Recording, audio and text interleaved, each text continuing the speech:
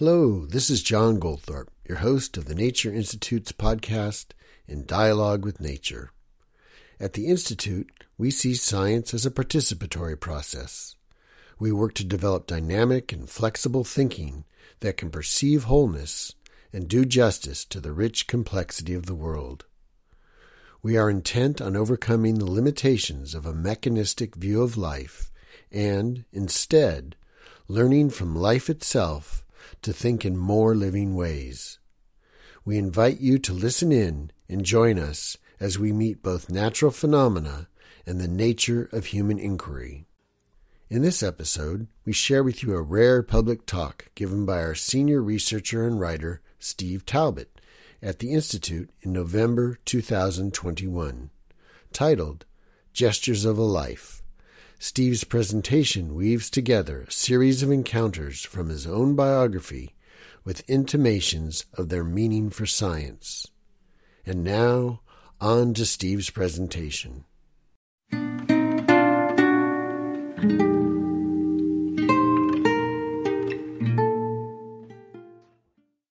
I want to begin by relating three incidents from my past. And these should land us square in the middle of some very profound questions about the character of science and about our relationship to the world around us.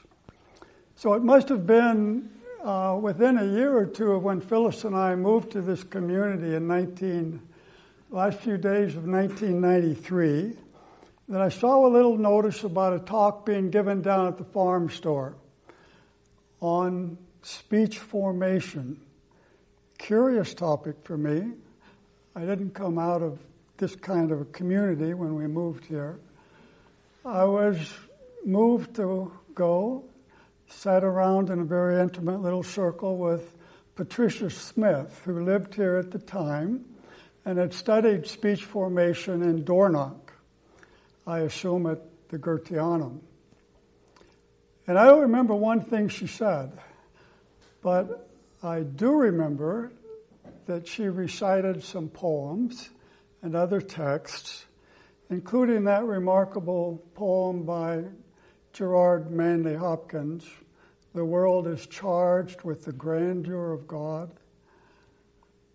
And I heard something in her recitation that I did not understand, that was extremely attractive, and I wondered, what is this? So I asked her if she would give me some personal instruction. I could learn a little bit about this. So for, a few months, she came to our house once a week and sort of tormented me with my inabilities to follow what she was doing or really get it. I memorized that poem, "The World is Charged with the Grandeur of God." If you want to hear the whole poem, it's short. I can recite it afterwards if you ask. But I finally realized I could say that line or any word in that poem 1,000 times over, and I would never hear anything but a very disconcerting deadness in my voice. Certainly nothing compared to what I heard in her voice. Once, just on an impulse, I grabbed a little children's book of verse while she was at our place and said, "Here, read this poem." And she read a little poem called "September" by Helen Hunt Jackson. It began with, "The goldenrod is yellow, the corn is turning brown, the trees in apple orchards with fruit are bending down." Now, this little child's poem, I could have listened to her recite that 100 times straight. I was just stunned that I was hearing such richness that I didn't understand in these simple little words. So I wrote about that a little bit afterwards. I'm going to sprinkle throughout here some of my personal writings that relate to things I'm talking about, or that just say things much better than I could say off the top of my cuff when it comes to a critical point. But I wrote, as someone who had come to think about sound in a much too mechanical way, I did not find it easy to accept that I was unable to imitate the simplest sound in any of its profundity. Just shape your damn vocal cords and air tract in the right way and you'll get the quality of sound you want. Well, perhaps. But how to do it? I had to realize that to sculpt a fully expressive word would be no less an achievement of imagination, beauty, and interior meaning than Rodin's sculpting of marble or Mozart's crafting of a musical phrase. And I saw no signs of my getting very far. Now go back to my freshman, sophomore year in college. Every male student had to take military courses at this school, part of the ROTC program, Reserve Officer Training Corps, I guess. I found myself, along with maybe 200, 250 other males, arranged around a large gymnasium in a great circle, with somebody in the middle, a military instructor, calling out instructions. We had our rifles, and there's a certain ceremonial rifle drill you go through. You know, you're standing like this, and I think what's called order arms. I don't remember any of this stuff. And the drill sergeant calls out, right shoulder, arms. And you go, I think, something like this. And the simplest one, present arms. The bayonet end should have been up. So I guess I started with the bayonet stuck in the ground, which wouldn't have earned me many points with a drill instructor, for sure. So we're around this circle, and the drill instructor, or the military instructor, is there in the middle, calling out these commands as fast as he can. And around him are a group of assistants looking at all of us. And as we did these exercises, they'd point, you out, you, get out of here. You made a mistake. Any slight mismove, and you were being removed. Now, it finally came down to two people still standing. I don't remember one of them, but I remember the other one very well. It was me. And he kept calling out instructions, and we just kept doing them. And he was getting a little impatient. And at some point, he's standing over here, and he's calling his instructions out. He's looking at me a little peculiarly, and he calls out another instruction, and I carry it out. Then he lets out a little laugh and says, "Get out of here," to me.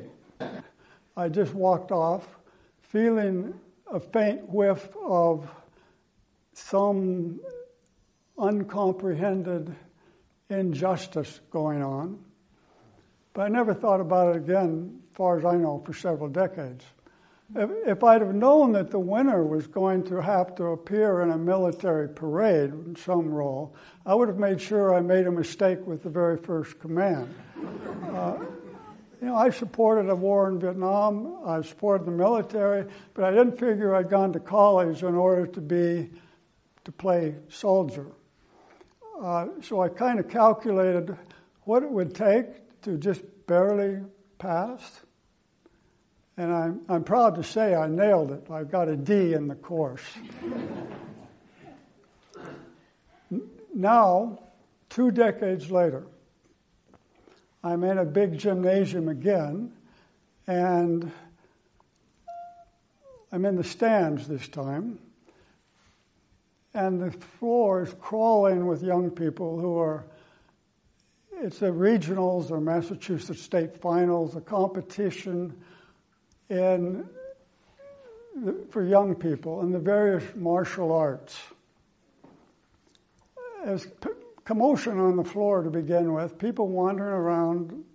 There's 1,000 kids there, and they're all their instructors and maybe the judges, whatever. And there was this little kid right in front of where I was sitting. He must have been the smallest kid in the whole place and youngest. And I watched him. He was going through his routine. It must have been Tai Chi or something like that. And I don't know, I don't have a video to show you, but I couldn't believe what I was seeing in this little kid. Every movement was a work of art. Absolutely beautiful and perfect, and flowed into the next one seamlessly. The whole picture was, you had to just keep looking. And I wasn't just watching him, though. I was watching another man, who was presumably a martial arts instructor, who was passing by and saw this kid. And he stopped, and I could see the wonder and admiration written all over his face. It's like he couldn't take his eyes off this little boy. It was, this must have been the Mozart of Tai Chi. I don't know where that skill came from, but there it was. It's a question. One thing I realized later, much later, none of this occurred to me back then when I was about as unconscious as anyone could be.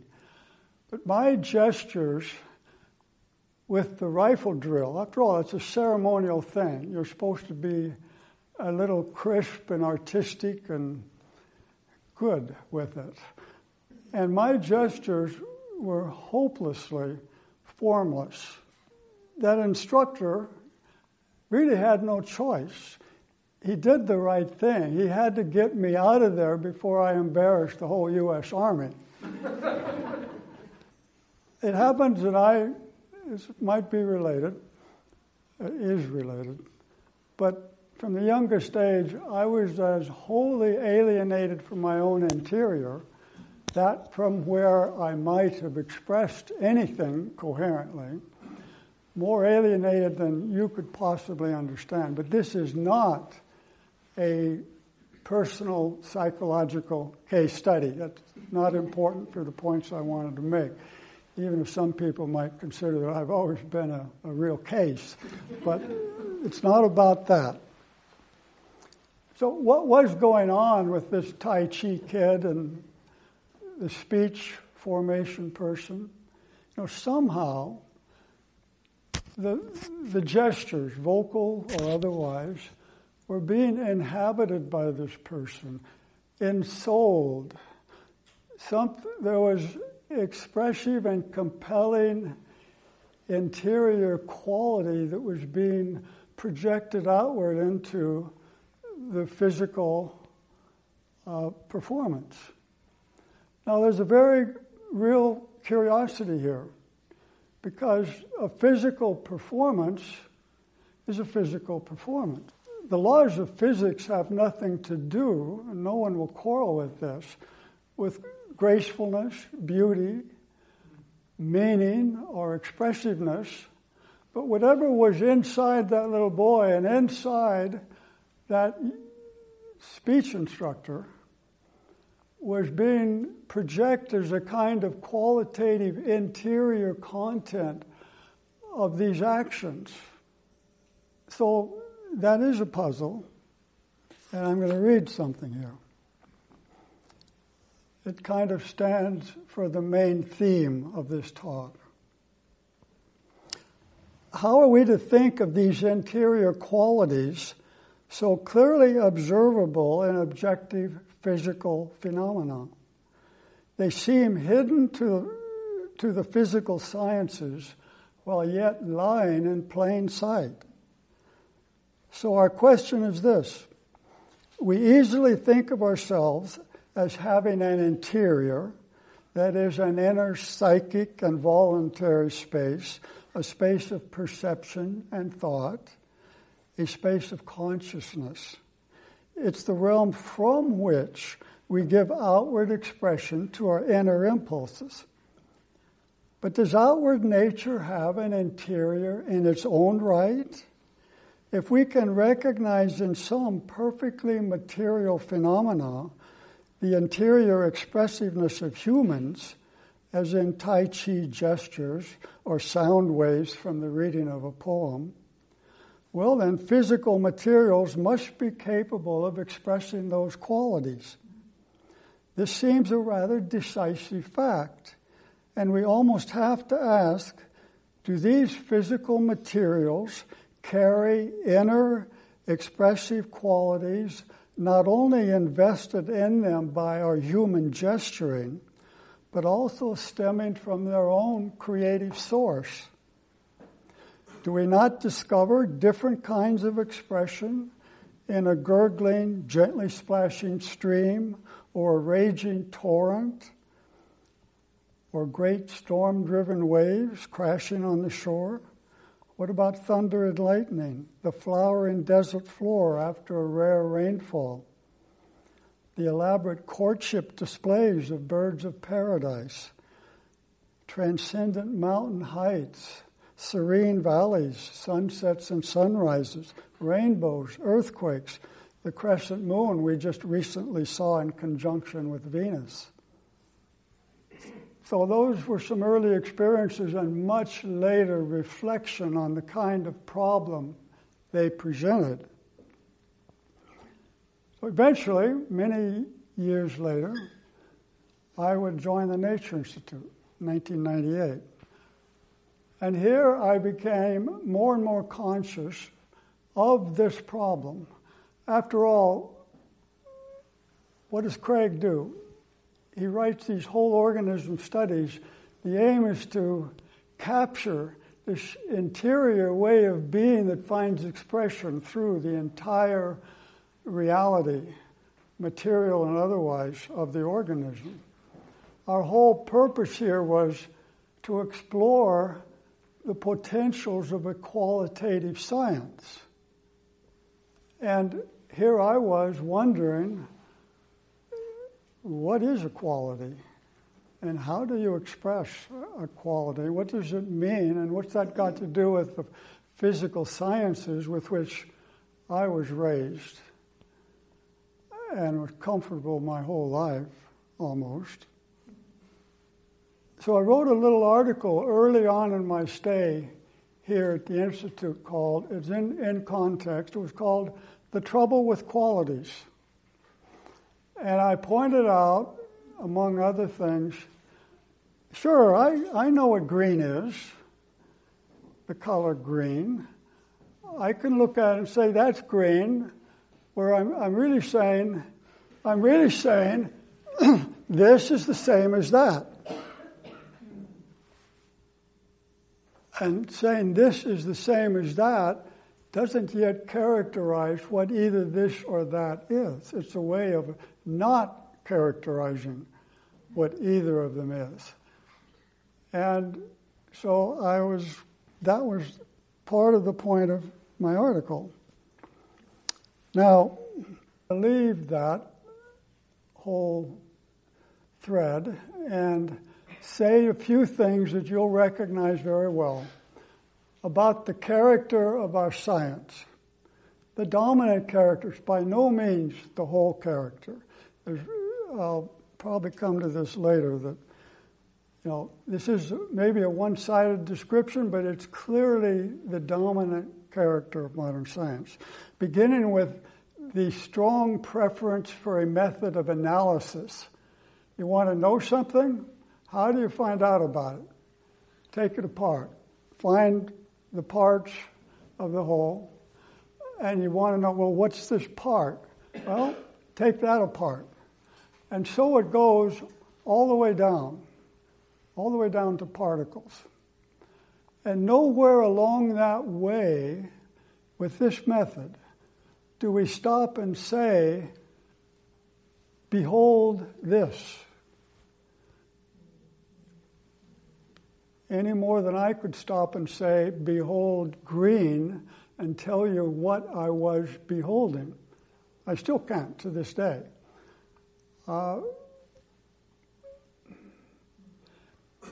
Even when you get all the way down,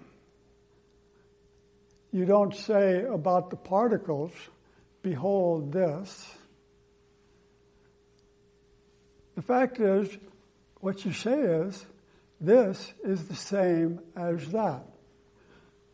Physicists love to tell us that every electron is exactly the same and indistinguishable from every other electron. I think that's one of the greatest falsehoods ever to be uttered in the name of science. You'll have to ask me afterwards. But the point is, that's what you say. This is the same as that, and you don't get beyond that. And it'll become clearer why that's the case as we go along here. Method of analysis first. Mathematization of everything. Quantities are what counts. Now, when you mathematize something, you're always counting the same things. Always and only the same thing. And you'll say, well, we can count apples and oranges. Put them in a box and we can count all of them in there. But then you're counting things in the box, or orange and red and green things, or roughly globular things. However you're counting, you are counting according to a conception that makes everything exactly the same. Otherwise, they can't be counted. So increment by one, increment by one, increment by one. You're adding, and what are you saying about each of those things when all you're saying is increment by one? They're all considered exactly the same. That's just, an elementary fact about our mathematization of things. Insofar as we're doing that counting or calculation, we're treating things as all the same. And actually, we come to the same thing when we look at the most fundamental laws of physics. The physicist wants laws that are as universal as possible, which means they apply to everything, which means everything is the same as far as those laws go. With respect to the law of gravity, a falling leaf is exactly the same as a falling stone. They both relate to the law of gravity and according to exactly the same truth. There's nothing wrong with our looking at things this way. I'm just saying, let's realize how we are looking and what it leaves out. In this case, we're leaving out all the reality of the things we're looking for. I'm just addressing an aspect of science which involves losing this reality. So, there's the question how we counterbalance that. And that's a very serious question about all of our science. I could also mention, as a third feature of science, the digitalization of things. Richard Dawkins said, digitalness is probably a necessary precondition for Darwinism itself to work. It's probably one of the rashest things he ever said. You'll have to ask me afterwards. The idea of digitalization is you've either got something or you don't. Basketball is often an example. The ball goes through the hoop or it doesn't. You score or you don't. You may score 100 points if you want to play the game that way for every basket. But the point is, you either score or don't. In that sense, it's a 0 or a 1. You got it, or you don't have it. You can approach the basket and make your shot as ugly as sin. And if it goes through the hoop, it doesn't matter. Maybe I should have taken up basketball when I was young. My rifle handling was digitally perfectly correct. I didn't flub. I I went through the hoop with every move. But the instructor saw it as laughable, and he saw it correctly. So when we digitize things, we're abstracting away from their concrete reality and certainly ignoring their expressive qualities. So the fourth item is really just the sum of all the others. And everybody knows this. I don't need to argue the point. Science from the very beginning has wanted to reject qualities. Starting with Galileo, this is celebrated often. The fact that we're rigorously quantitative and don't want to allow qualitative considerations into our science. A quick aside, what we're missing when we say this is the same as that with qualities. Say you have a splotch of green paint on a piece of paper. You can move that to any different context, and actually that color is different. This is absolutely well known today. It's not controversial. The context plays a great role in what a quality is. It's not, you can never say of two greens, or even of the same green in a different context, this is the same as that. It's not.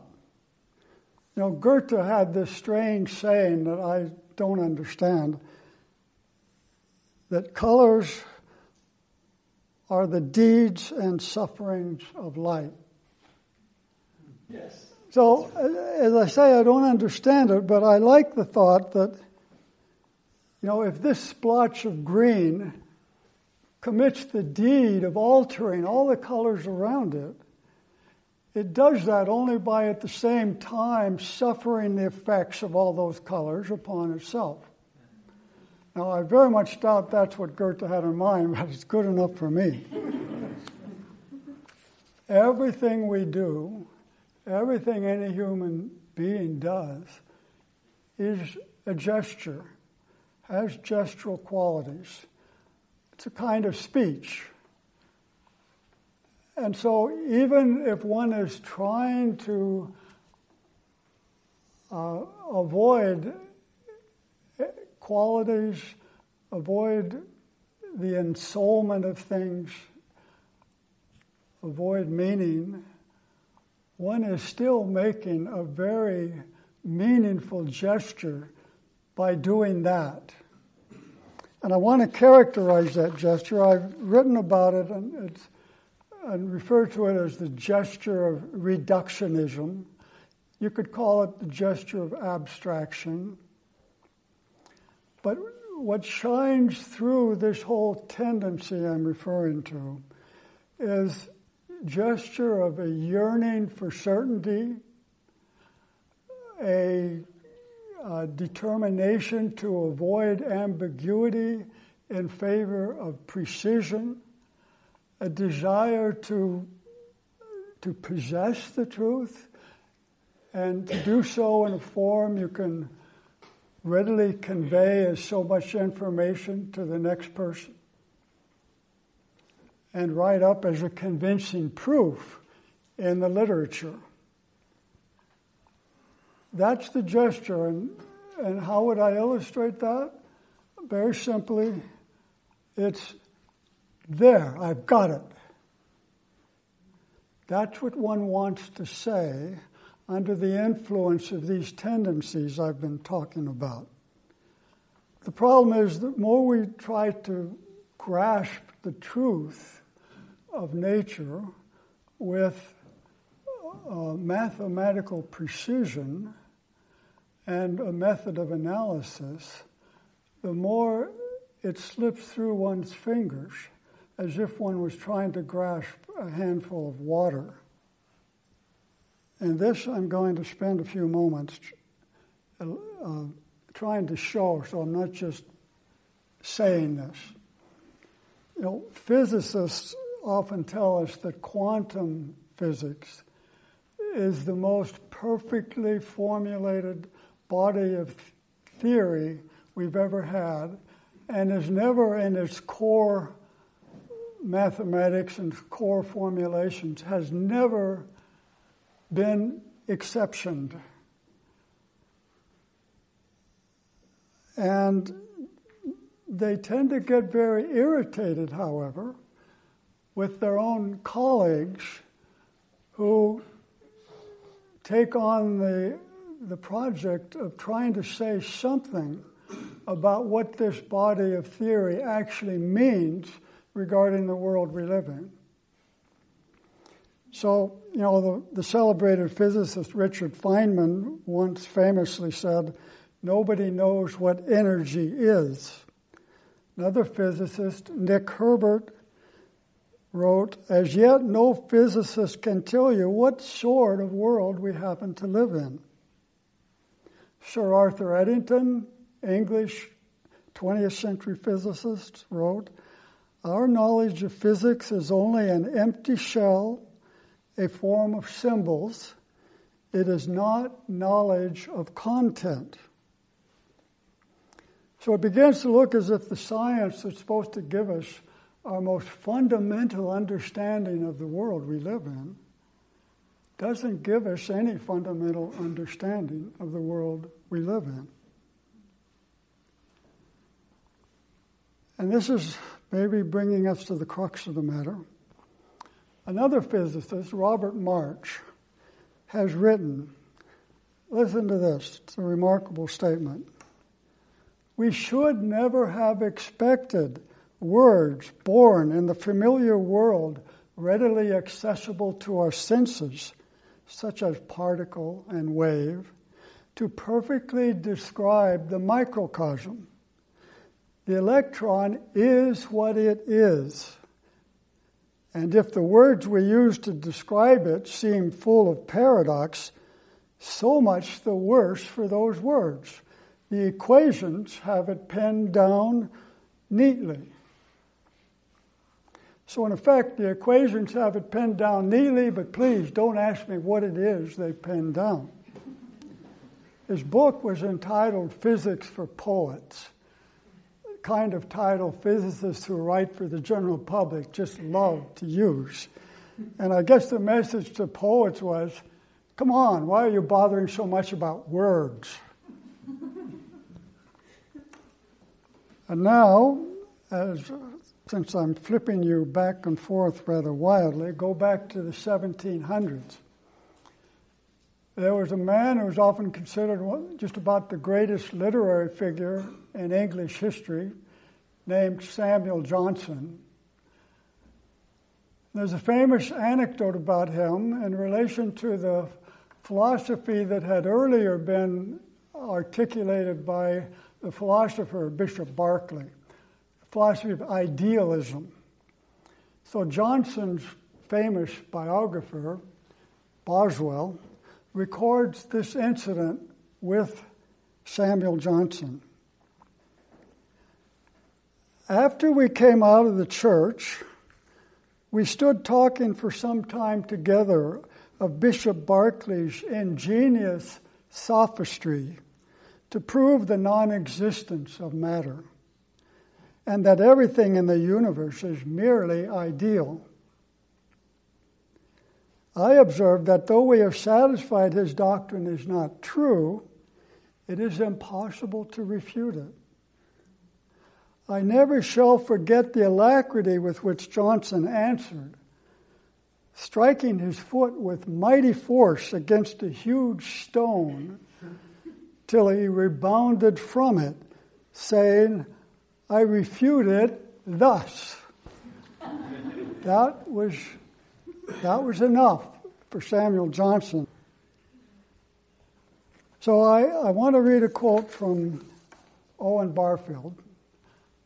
He was a philologist and student of the evolution of consciousness, English, who's sort of been my lifelong mentor, deceased since I think about 1997. I never met him, but his books have been decisive for me. So So I'm reading some of my own comments, and I'll get to Barfield. So what has happened to the solid, sense-perceptible world?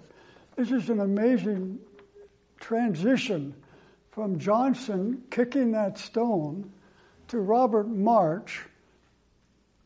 So much the worse for the words, the equations have it pinned down neatly. What's happened to physics? Is there some inevitable logic playing out here based on the kind of methods that are being pursued? So what has happened to the solid, sense-perceptible world? The cocksure, stubborn realism with which Samuel Johnson was able to give an argument-clinching thump to a solid rock has now shrunk in some of our supposedly most fundamental science to an equally stubborn faith in dematerialized equations. After 100 years of debate among physicists, we still lack any coherently describable, agreed-upon material reality to back these equations up. The lesson, I think, is that if we begin by refusing to say, "Behold this," we will end by having no this to behold. The more science aims at a mindless material world lacking all interior qualities, the more the world simply vanishes. In slightly different terms, when we try to have a world out there that has nothing to do with in here, we end up with nothing at all. And in slightly different terms yet again, when we embark on the long analytical descent toward ultimate particles, mathematizing everything and abstracting away from the concrete expressive reality of all that we encounter along the way, then it is no surprise that we are left with nothing capable of concretely expressing itself. So here's from Barfield. Since we do not consciously devise the world's qualities, it must be our unconscious which is responsible for those qualities which we classify as subjective, but which look so very much as if they actually belong to nature. Nevertheless, we are not allowed to speak of any mind or intelligence in nature because it is taboo. Might it not make things less complicated if we were now to infringe the taboo and concede that what we call unconscious or unself-conscious mind is in fact the inwardness of nature as well as of ourselves? But maybe it feels here like we're starting to make some great leaps. Connections are a little muddy. And if you're feeling that, I'm kind of glad because it shows you've really been paying attention. That's true. There's a lot more to be said, and I hope the next step will help to bring some clarity to the situation. So anyway, this horse walks into a doctor's office, and the doc says, "Hey, why the long face?"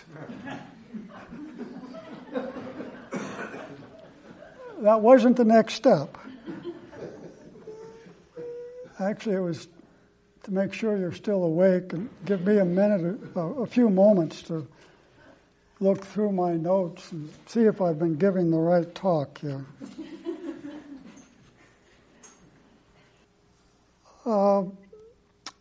Two exercises, or thought experiments, or topics for meditation. This is to bring you into this whole line of thought I've been trying to develop, which must come across rather abstractly so far. But we're not going to actually do this. You're going to have to go home and do this. I'm going to have to speak for you as best I can. First exercise, situate yourself anywhere. I think best of all, outdoors, a wonderful natural scene. Look around you and ask yourself, what is there apart from qualities, the qualities of things? What is available to you and to connect with the world other than through qualities? We know they're supposed to be merely subjective, but it's a very interesting thing. I think this is a conclusion you'll be led to. There's no world there without qualities. It's the simplest of statements, but maybe you can glimpse. This turns everything we have in our culture today, our habits of experience of the world, our science, everything inside out and upside down. It's an absolute revolution. All you need to do is ask yourself this question, and you've got something to reflect on the rest of your life that I guarantee you will transform your whole being in relation to nature. To walk around and realize, you can do it on these beautiful fall days. You see this incredible display, and it's all quality. There's no big mystery about it. There's nothing missing. It's all qualities. None of us has a problem with that. We only know the world by means of that. So we have a very simple conclusion. If we have no world without qualities, then our knowing of the world must involve a knowing of qualities. Second exercise. That's sort of looking out at the world and asking yourself, what are you seeing? The other alternative is to turn inward and ask yourself, how do I receive the world? Through what portals, what channels do I receive any understanding of the world? And I think it's pretty safe to say you'll find that there's only two: through your senses and perception, and through the thinking by which you make sense of those perceptions. Your perceptions, we experience them upon the stage of our consciousness.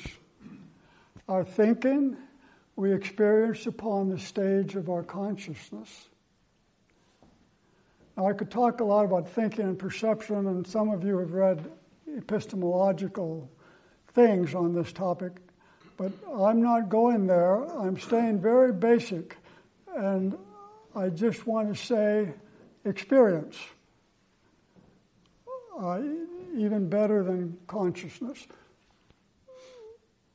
We experience the world within our experience, not a terribly complex statement. And yet everybody, even those who philosophically may have very different points of view, everybody in practice actually believes that they know the world, that the means by which they receive an understanding of the world gives them reality. And the thing I want to say here is that if that's the case, the simplest and most straightforward assumption is that this is what the world is: contents of experience. If there were any part of the world that could not be a content of experience, we could never know the fact, quite obviously. If we can't have an experience of it, it's absolutely unknowable. But as far as the world goes that we can know, the simplest assumption is that it is by essential nature material of experience. I wrote a couple lines here that I was supposed to read instead of saying what I just said. The simplest assumption is that nature essentially is experiential content, It consists of qualitative appearances or phenomena, literally appearing things, that make their appearance only within the interiority of living beings, that is, only within experience. This is their inherent nature. They arise within living experience and can only exist within living experience. A couple of reflections about those two exercises. I was partly thrown off early on by the feeling that I was looking for something mysterious, esoteric, hidden. Where do we find these qualities? This innerness of things, interiority of things. How do I get there? But the idea that there's these material exteriors, these shells within which there's hidden this esoteric interior, is all wrong, because as we've just seen, there are no mindless exterior shells in any world we can know. It's all interior. But we do have to make a distinction between inner and outer. That's crucial. For one thing, we have to distinguish what belongs to us purely subjectively and is not part of the world. The pink elephant I see or whatever.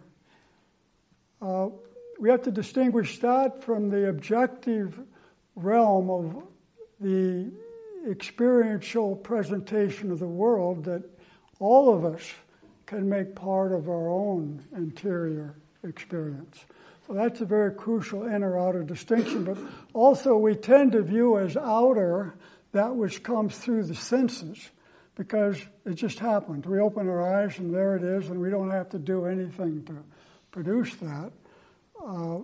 Whereas we do have to produce, and we feel like we're owners of our own thinking, even if we don't know where it comes from, but we naturally feel that. So there's a kind of inner-outer distinction there.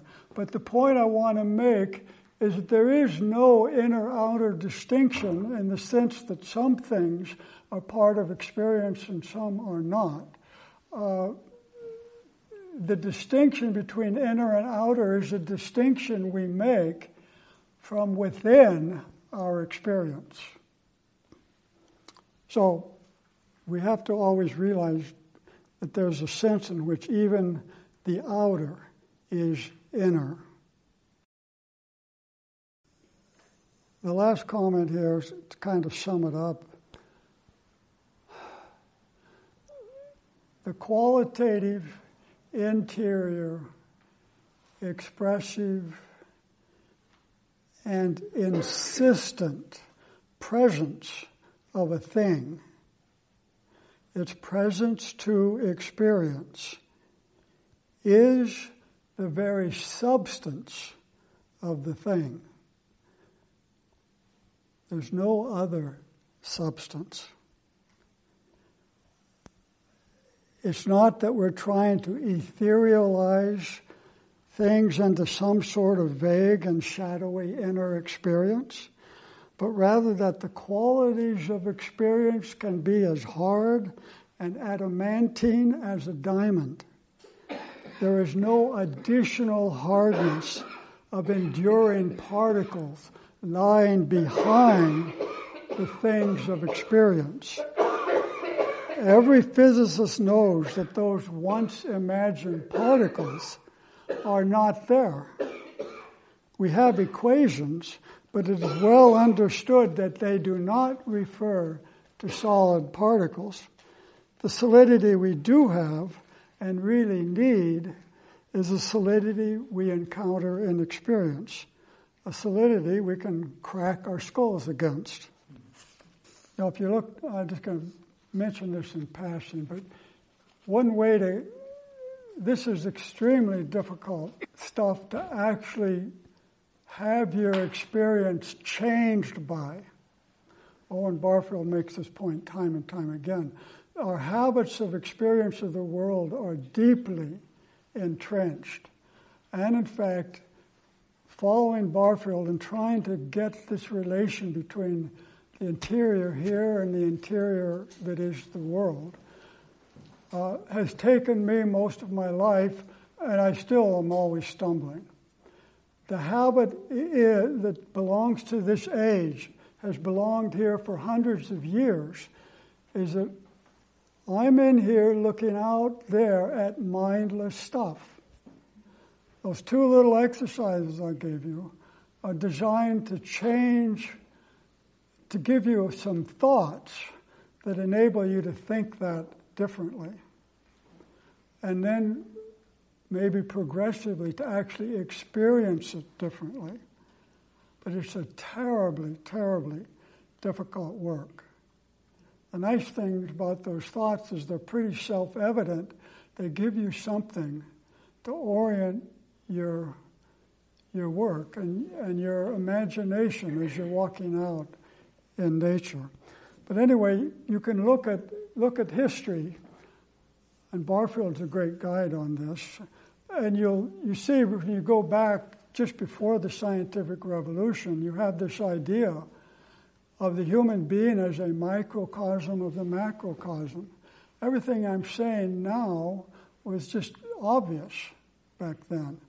We in here are kind of condensed reality of what's out there, a focal reality of what's out there. You also had the idea, not an idea really, but the experience that we live in a world of beings rather than things. And in that age, they would have had as hard a time understanding what I'm talking about when I talk about a method of analysis as we have trying to think back to how they saw the world. Barfield, I have a quote from him that I could read, but it's kind of long. He tries to picture for us in one particular passage the way the medieval person experienced the world. Totally different from the way we experience it. There is an interesting quote from Coleridge. It's his probably single most famous quote. He's talking about the primary imagination, which he takes to be the imagination with which we see things the way we see them. The way our perception is shaped is by this primary imagination. And he says, the primary imagination I hold to be the living power and prime agent of all human perception, a repetition in the finite mind of the eternal act of creation in the infinite I am. Some people take Coleridge to kind of be the British Goethe. So I conclude a few minutes by trying to sort of go back to the beginning and maybe ask a question that may be there. How do I relate now to the incapacities of myself I experienced earlier, and the questions that later would come to grow out of those experiences? And I fully accept that I'm never going to be an artist, never going to be a pianist or a musician, never a painter, never a sculptor, never a eurythmist or dancer or actor. Most regrettably, never a poet. Would have greatly helped in my writing if I could have some poetic capacity, but it's absolutely not there. None of those things is there, I guarantee you. Not one bit. But I'm a head person. My most natural approach to any situation is to think about it and try to understand it. My first instinct. It's obviously not the only thing you do. Somebody's just been hit by a car, but that's my natural instinct. Think about a situation and try to understand it. Now, in a community that's as richly blessed with artists as this community is, that can be a little problematic. But I'm totally unapologetic now. That's where I've come to. I rather enjoy being who I am. It is true, a head without a heart can be extremely destructive. So too can a heart without a head. But the solution to both of those problems may be the realization of the natural wholeness of the human being. All efforts of growth tend to lead toward a greater and greater wholeness and integration of the human being. I think it's impossible to pursue one part of our being in a healthy way, such as the head part, without leakage going on and affecting, catching up the other parts in a way that tends toward a greater wholeness. And of course, life has a way of throwing things at you that move you toward balance that are quite outside the whole realm of this head conversation. That's maybe our salvation. But I'm just talking about the kind of person I am, and some of you are. And if you follow your head healthily, say you realize you've seen just vividly in all your work this gesture, there, I've got it. And it's become intensely meaningful to you to see the pathology of that gesture as a one-sided gesture. What can you do? You realize, for your own understanding, you need to relax that grasp. Now, maybe that's partly a heart gesture. It's certainly also a will gesture. But that's what you're led to. And that's intimately connected to the fact that if you're really working toward understanding, you're always working around the boundaries of knowledge. You're always at this edge.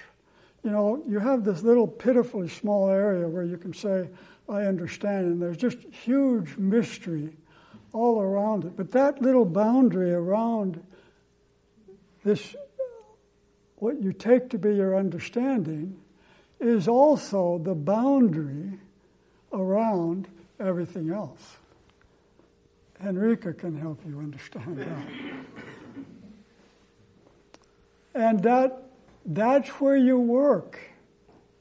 You're always realizing something's not fully there in these things I understand. They're always right up against this boundary, and they can point you into that, across that boundary a little bit, where you make some little inroads, and the stuff that you realize is a complete mystery to you there helps to moderate your arrogance about the things you think or thought you knew really well. So a healthy head, I think, is involved in that whole very dynamic process. It involves a kind of openness to the other, where all the unknown is the other. And how do you become open to the other? I don't know. I've never really thought about it or studied about it. But in writing this up, I realized, yeah, that's the way it works. We all recognize qualities all the time, and that's part of the answer for me, to realize this. A scientist cannot identify a part while analyzing things as a significant whole, a significant part, without saying, behold this. Behold this part. He doesn't look at a little section of a branch of a tree and the blue sky behind it, a little section of a puffy white cloud, and say that's a part. No, he has a very healthy awareness of the wholeness of a tree, how it's got its roots, its trunk, its branches, it grows upward, reaches toward the sun and all this. It's there, even if it's not really being brought into the scientific theorizing. So this recognition is always going on.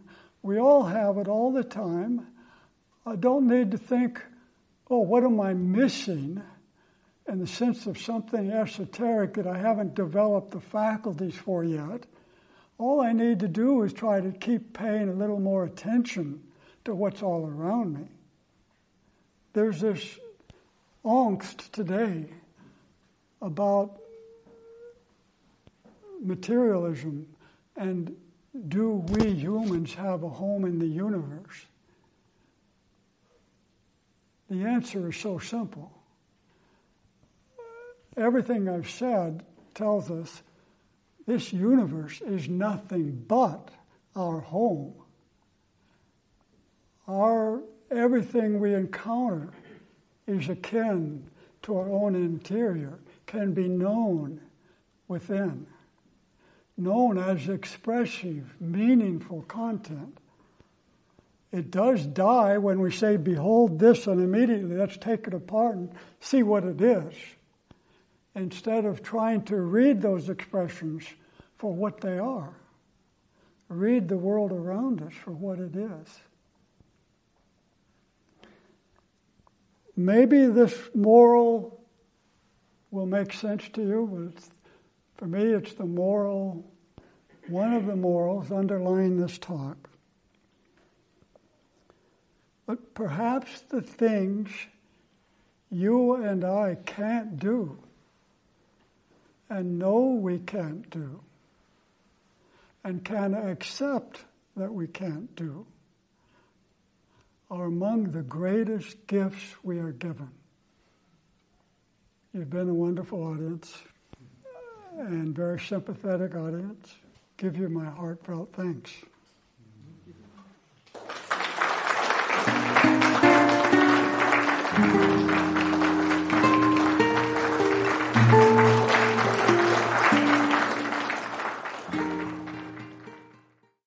We hope that you've enjoyed this presentation. We'd love to hear what you think. You can write to us, info@natureinstitute.org, with your comments and suggestions. If you'd like to listen to additional episodes in our podcast series, or just learn more about our work, you'll find us at natureinstitute.org. Thanks for listening.